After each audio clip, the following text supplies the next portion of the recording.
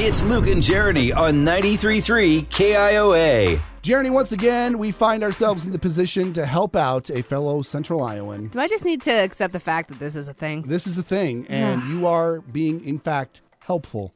Oh, whoa. Look at you becoming a better person. Calm down. It is our Am I the Bad Guy segment, and we want to say hi to Pam from Des Moines. Hi, Pam. So much responsibility, Pam. Hi, good morning. Good morning. So Pam, you sent us an email with a bit of a situation that you're dealing with. You want to talk about it?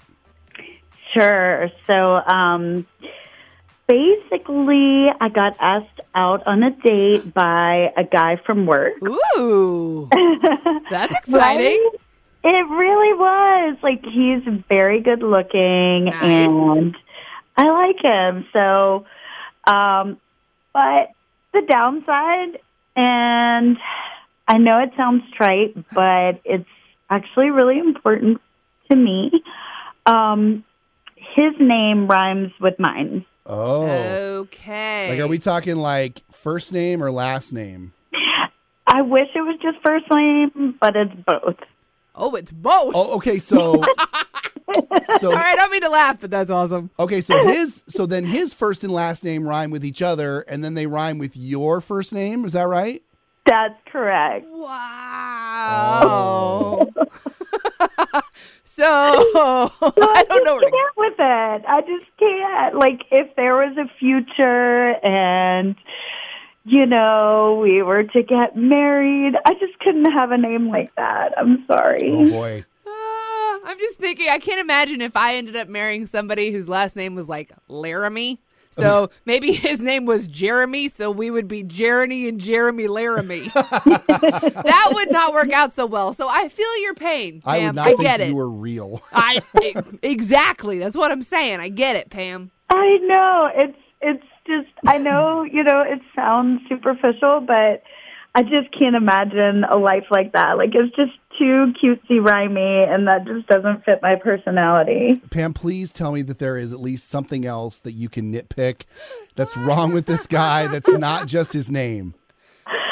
I know, is it wrong? Like, because honestly, I can't find a thing. Now, we've only had one date, but I've known him at work, and it's the only thing that's a problem. It's kind of a big deal, Luke. I don't know if you understand this or not. For a woman, definitely, it is a big deal.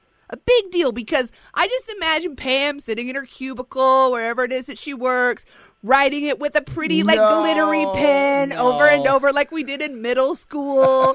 And the more you write that, the more annoying it would get. Oh, boy. Yes. Pam knows what I'm talking about. You think I'm a crazy person, Luke. I mean, yeah. It works. I'm just saying, you get that in your head, and a name is a big deal. It's not like you can just change it. I mean, you can, but... So Pam, the only reason why you don't necessarily find this guy to be perfect is because his name rhymes with yours.